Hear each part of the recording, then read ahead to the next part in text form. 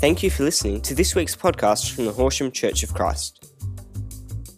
For more information, please visit our website at www.horsham.org.au.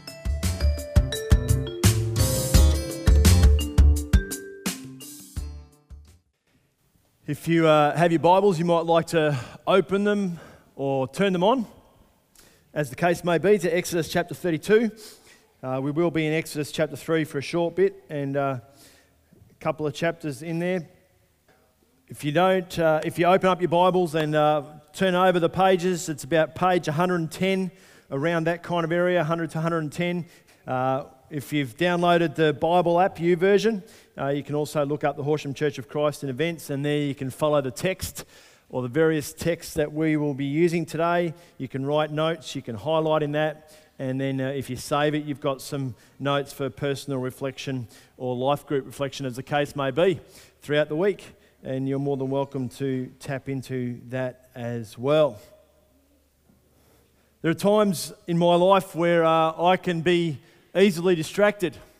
That is not when I'm watching the football. I somehow manage to be able to keep my focus when I'm watching the football. So even preparing this message this week and planning for the message and trying to shape it, I think of an email that I haven't written, and it would only take 2 minutes to write an email. The problem is when it takes 2 minutes to write an email, you're checking the other emails that come in and downloaded. So while you're checking your email and taking the 2 minutes to write your email, you're also responding to the other emails that come, and they all take only about 30 seconds generally. If I need to give a bit of time, I'll leave it for a day or two. But 30 seconds responding to one email becomes 30 seconds responding to another email, and pretty soon I've wasted half an hour on emails. Not wasted because, it's responding to people, but it's not intentional. It's not what I wanted to focus on. So I can get a little bit distracted. I remember when Andrea and I were living in Melbourne, and I was studying, and Andrea would say, I'll take the kids down to Ballarat, or I'll go out for the day, and that way you'll be able to get your assignments done. And I don't know what happened as soon as Andrea walked out of the house, but I found all these wonderful distractions. The house was actually too quiet. I would wander around the house for a bit. I would find what I could eat for a bit. I would sit down on my assignment for a bit. I would stand up and flick the TV channel on, and that was when there were only 3 channels on TV. And it took me about an hour, even longer sometimes, to actually get started on writing assignments. Now, I don't know about you. Some of you might be more focused than me. Some of you might be more intentional than me. Some of you might have a greater capacity to be more disciplined than me. But I suspect that we might all struggle at times in choosing what we give attention to, in choosing what we will be deliberate with and what we will focus about, and how we respond to the very things that have been given to us. So the very things that have been given for our enjoyment are the very things that can demand a lot of focus and attention and cause us a great deal of distraction as well. As we said earlier in the service, we do really want to welcome you into the Horsham Church of Christ as part of the Horsham Church of Christ. Over the next few weeks, you're invited to journey into something new with us. And while there's an element of this where it's about our move into new facilities and what that looks like in the in-between space, more significantly, we want to journey into God's unfolding story. But our struggle in the unfolding story that God's invited us into is the distractions that we encounter along the way.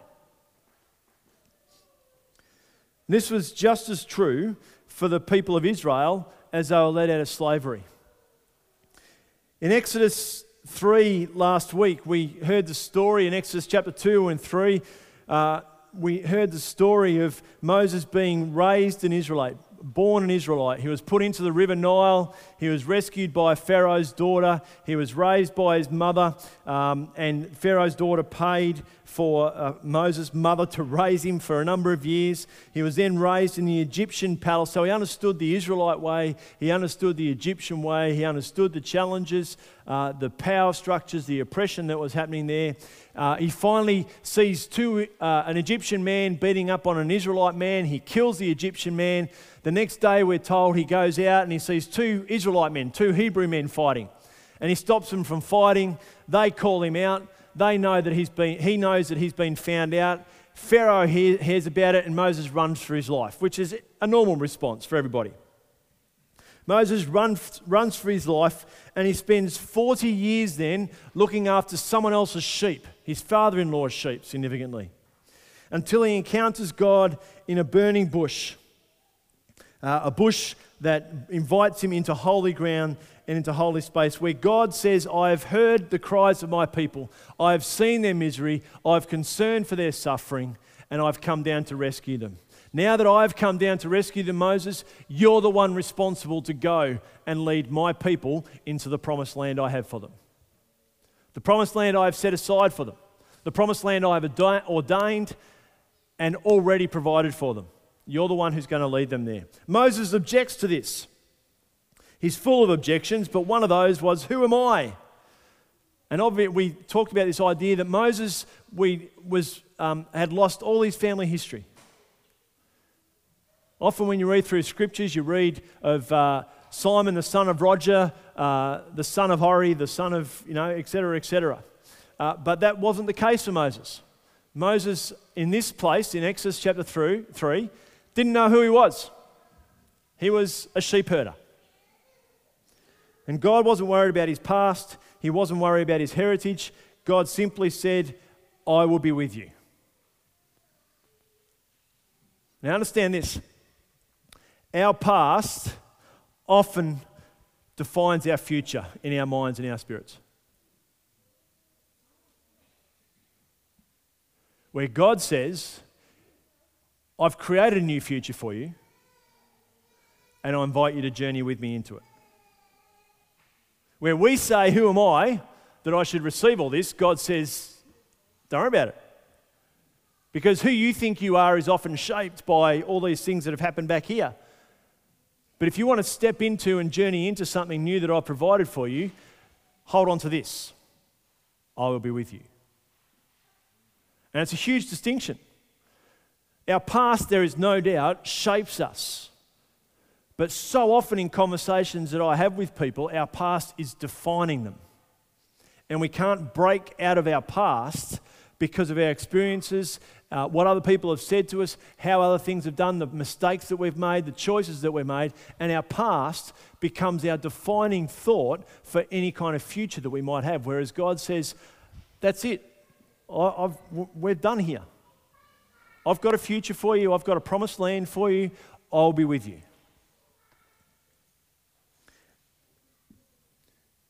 We also talked a little bit last week, and it's revealed further when God sees the misery, hears the cry of his people, his concern for them, he comes down. And while that was certainly the invitation as he led the people of Israel into the promised land, it's also the invitation as he comes down in the form of Jesus and reveals himself fully. In the life, death, and resurrection of Jesus, we hear and encounter a God who sees our misery, he hears our cries, he's concerned for us, and he has rescued us.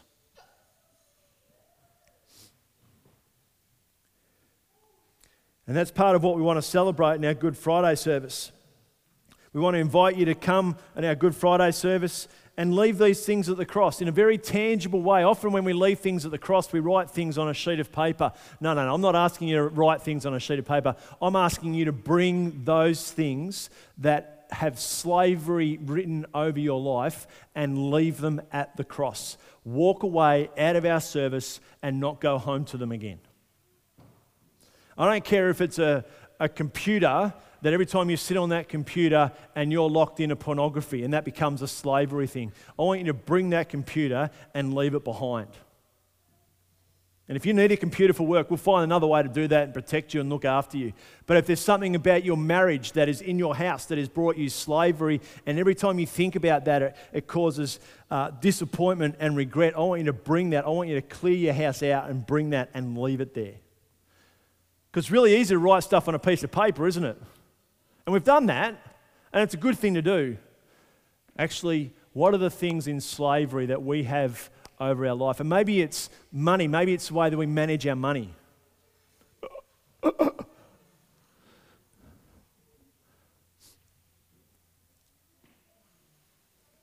bring your money. We'll donate it somewhere.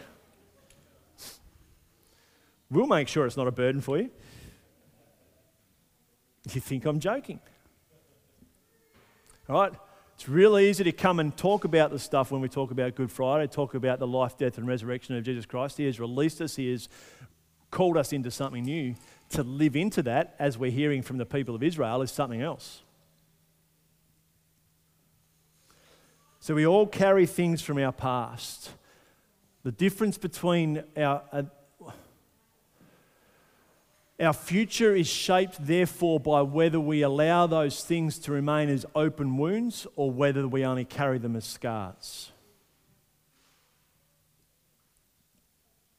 At the end of last week, in chapter 3, we read these obscure verses which sound odd to us. Exodus chapter 3, verse 21. And I will make the Egyptians favourably disposed toward this people, so that when you leave, you will not go empty-handed. Every woman is to ask her neighbour and any woman living in a house for articles of silver and gold and for clothing, which you will put on your sons and daughters, and so you will plunder the Egyptians. Now, we get a little bit uncomfortable with that.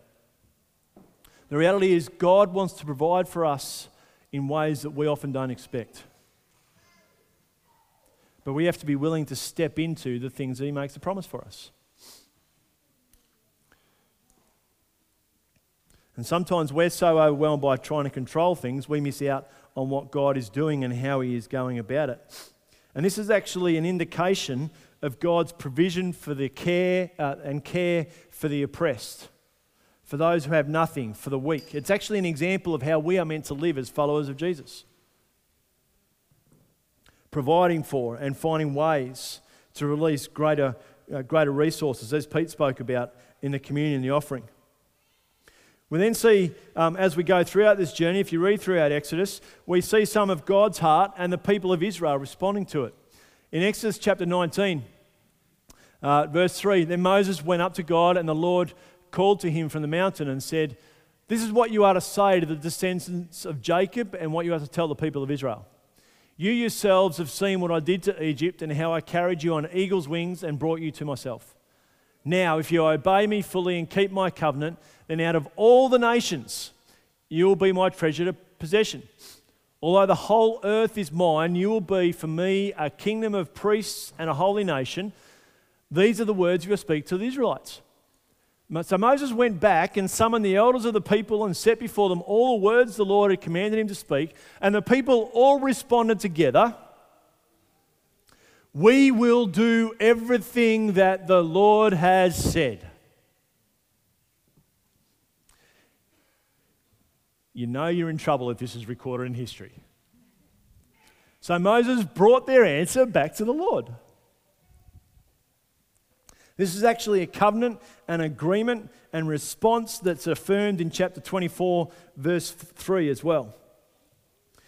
In chapter 24, verse 18, we read that Moses has arrived at Mount Sinai. There's a great sense of preparation in Mount Sinai, and he's there for 40 days.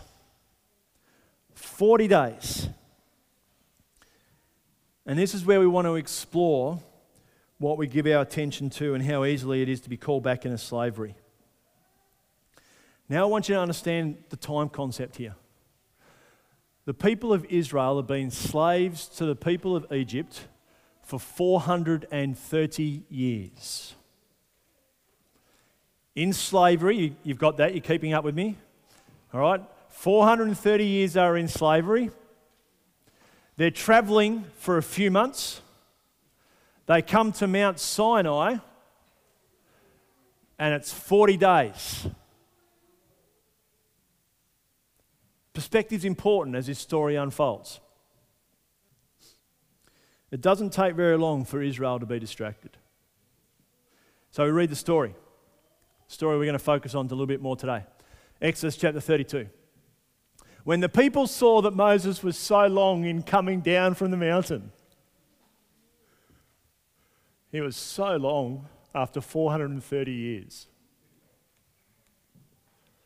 They gathered around Aaron and said, "Come, make us gods who will go before us. As for this fellow Moses who brought us up out of Egypt, who is he? We don't know who he is.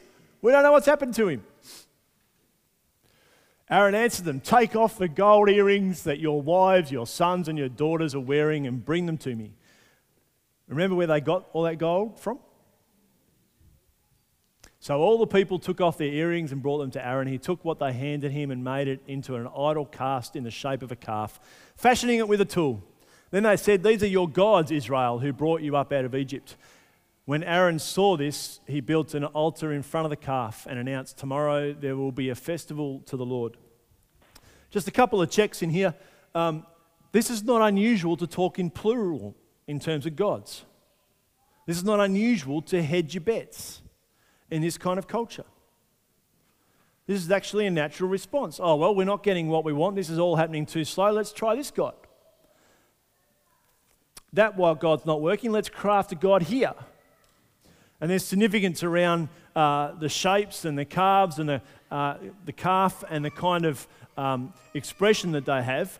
But when we hear this comparison and this tension between here, let's build a calf, they build a calf, here are your gods, there is a festival to the Lord. These are people who are hedging their bets. These are people who are still living in a mindset of what they have seen and experienced in 430 years of slavery. So the next day the people rose early and sacrificed burnt offerings and presented fellowship offerings. Afterward they sat down to eat and drink and got up to indulge in revelry. Then the Lord said to Moses, go down because your people, I love that, your people, Moses, whom you brought up out of Egypt have become corrupt. They have been quick to turn away from what I have commanded them and have made themselves an idol cast in the shape of a calf. They have bowed down to it and sacrificed to it and have said, these are your gods, Israel, who brought you up out of Egypt. After 40 days, the people forgot.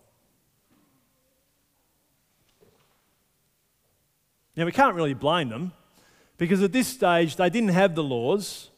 They didn't have the 10 Commandments where God said, there shall be no other God before me. You shall not make any other idol of gold or silver. They hadn't received this law yet.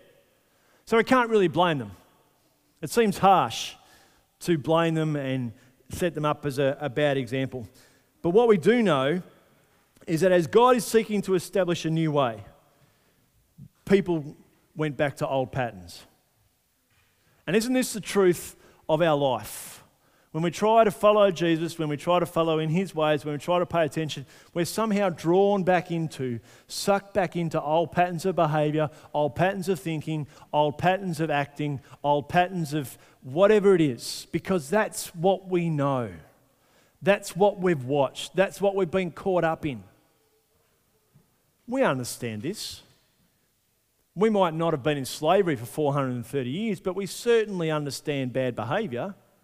And we certainly understand unhealthy, bad, dishonouring decisions that we might have made that we so easily get dragged back into. Despite the promises that we have now had revealed to us, despite the commandments that we have received, despite the good news that we know or have heard about in Jesus.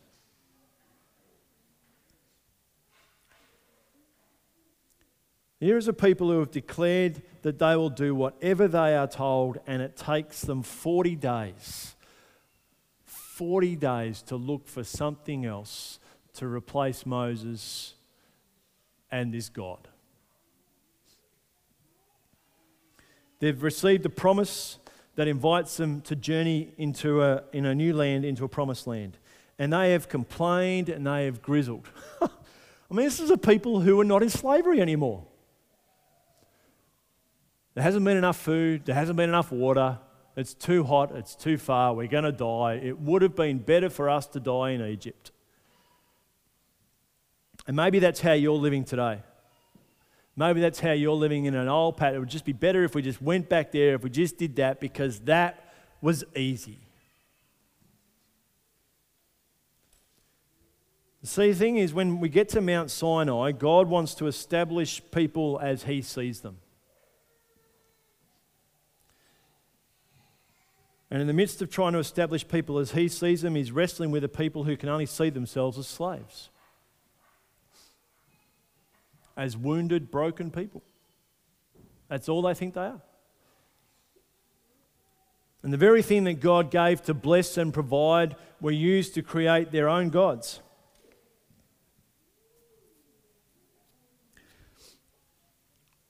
We will do everything the Lord has said. And they couldn't wait 40 days. There's some science, I can't remember, but there's some science that says it takes 30 days to break a habit or to create a new one. This is actually all psychological reading, and you can look it up at making habits and breaking habits. It takes you about 30 days. Most of us probably give up at day 15, so I suppose 40 days is pretty good. But Israel committed to waiting for instruction, and they lost sight of the journey into God's promises. And look, we really understand this. We understand the disappointment, we understand our frustration, we understand that we've been distracted, we understand our setbacks that we've had. We understand that things haven't gone according to plan. We understand that maybe we're not receiving things in the way that we think we should have received them. We understand too, for those of us who have been along this journey for any period of time, that God has invited us into a promised land, that God has invited us into something new. But we're so easily drawn back into old behaviour. We live in a constant tension between what we expect and the reality. We live in a constant tension between who am I and God saying, I'll be with you.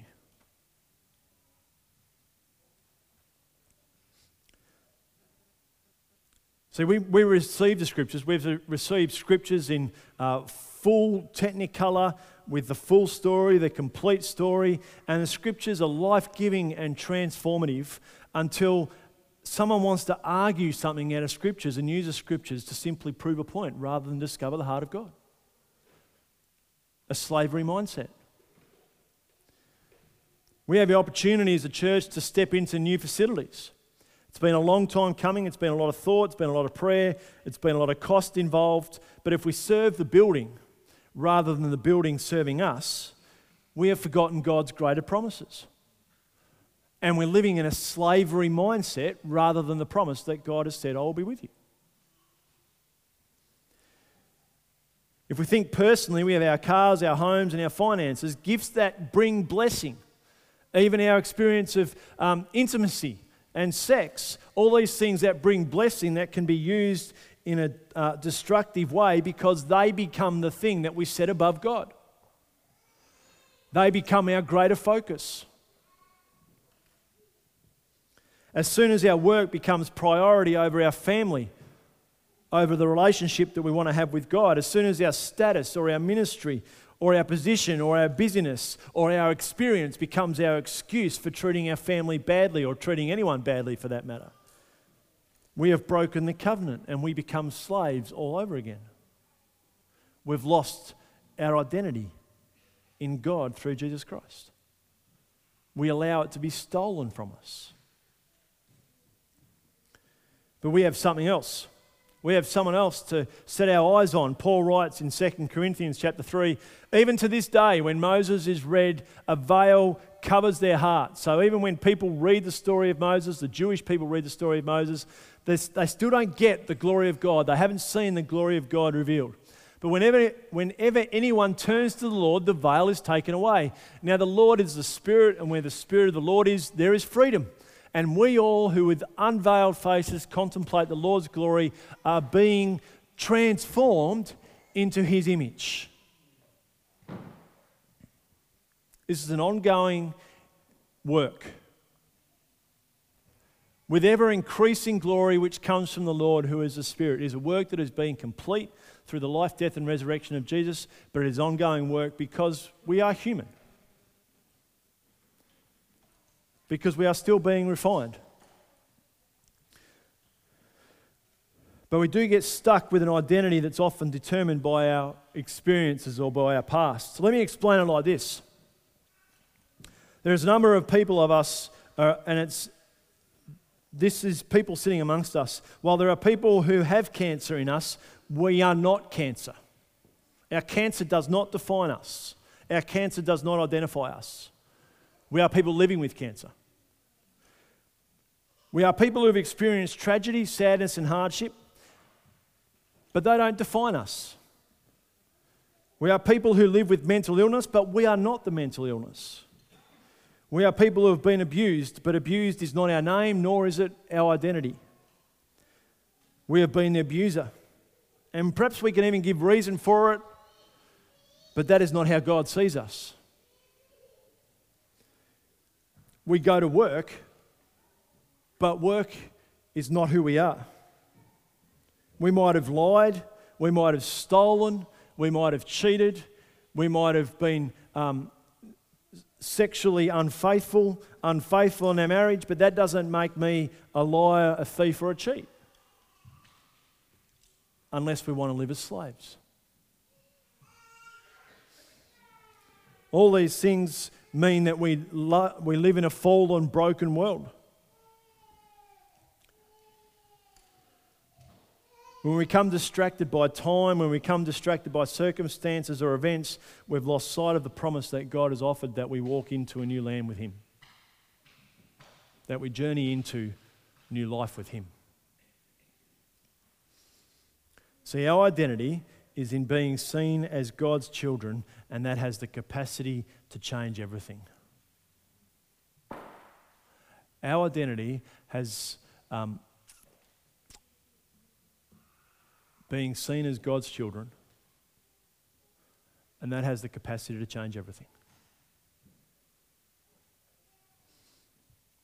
It's something that many of us struggle to receive or grasp because we become so focused on life, quite frankly. Life just gets in the way, doesn't it? And it's often what we think of ourselves is often expressed in how we view others and how we treat others. Jesus encounters people and He sees them for who they are. We read the story in Mark chapter 14. While Jesus was in Bethany, He was reclining at the table in the home of Simon the leper, which is an interesting concept in itself. A leper who has a home, who invites guests into his home. This is an unusual kind of, this is almost like Jesus being really intentional, and the author here is setting up a shock story. People in this community would have heard this. We read over this way too easy, but I've read over this, but it occurred to me even this week how dramatic that statement is. A leper still has a home. Go and read your laws. Because I don't feel like you've captured the full shock of that. Lepers are normally picked up, cast out of the town, and left out there.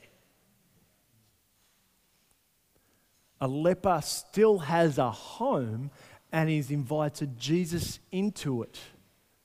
One that's meant to be demolished if the leprosy hasn't left him. This is bizarre. A woman came, and if that's not shocking enough, a woman shows up. A woman came in an alabaster jar of, and we might laugh at that, but I guarantee if this was happening in our community, we would be whispering about it. I don't know what the comparison is these days anymore, but we'd whisper about it. A woman came in an alabaster jar of very expensive perfume made of pure nard. She broke the jar, poured the perfume on his head, and some of those present were saying indignantly to one another, "Why this waste of perfume? It could have been sold for more than a year's wages and the money given to the poor." And they rebuked her harshly. "Leave her alone," Jesus said. "Why are you bothering her? She has done a beautiful thing to me." And then we skip ahead to verse 9. "Truly I tell you, wherever the gospel is preached throughout the world, what she has done will also be told in memory of her." Oh. So wait, here's a man who has leprosy, slavery mentality, invites Jesus into his home, not slavery mentality, and a woman comes, and the story will be told of this woman. That is how God sees you and I. I don't care what you've done. I don't care. Everyone else knew what this woman had done. There's plenty of research that might, why this waste of perfume? How did this woman afford a year's worth of perfume. All sorts of suspicion around that. That's not the point, Jesus says. Do you see her? That's not her story. This story is that she has poured out herself to me. The same story is told in Luke chapter 7, or a similar story, where Jesus is invited into another Simon's house. Interestingly, is Simon the Pharisee, a religious leader. Invites him, important, honouring, status, symbol, well known in the community, well respected in the community. And again, this woman interferes with this party, this important meal that was going to set Simon the Pharisee's status even higher, because he was, after all, having a meal with Jesus. And this woman comes in and starts weeping. And Jesus asks this one very simple question. Do you see her?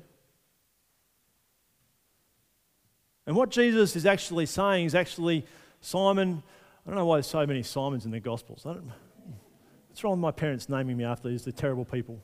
But what Jesus is actually saying, you see her for all her past. I see her. Full stop. Now, my suspicion is, for most of us, is that we're the ones that drag up the past. And we're the ones who will find a reason why God can't love us. And we're the ones who will find a reason why we can't do what we think we should do. And we're the ones who will find the reason why other people have done this. And Jesus says, I see you. I see you.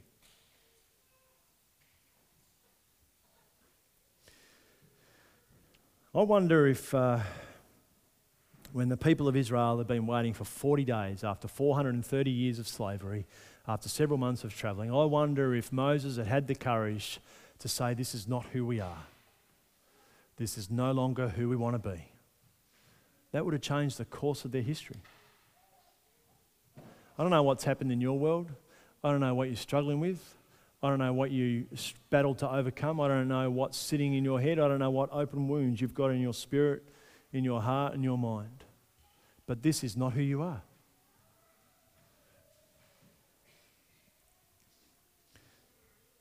If we can find contentment in the knowledge that God has promised to be with us and working out His purpose, then we will be able to continue the journey into the promised land that God has. But if we take control, if we seek to take control of God working out His purposes and determining how He should work and how it should happen and what timeline it should happen in, we've lost sight of what He has already done. We've lost sight of what He has already offered us. Friends, don't live as slaves. Don't live with a slavery mindset of what has happened in the past, but step into the future in the knowledge of God being with you and calling us into something new. Thanks, team. We're not slaves to our past. We're not slaves to what others think of us. We're not slaves to how others have seen us. We're not slaves to the past decisions. We're not slaves to what we've seen and done about ourselves or for ourselves. We are God's children, invited to journey into His promises. And as we do at the end of every week, we invite you to respond. And maybe you want to declare that Jesus is Lord for the first time. Maybe you need to reset that declaration. Maybe you need prayer in things that you're struggling with and that are breaking you down and bringing you back into a slavery mindset. But Jesus calls out and says, I see you, I hear you, I'm concerned for you, I know you. How might that change tomorrow? How might that change when we go home if we're willing to be transformed further into His image?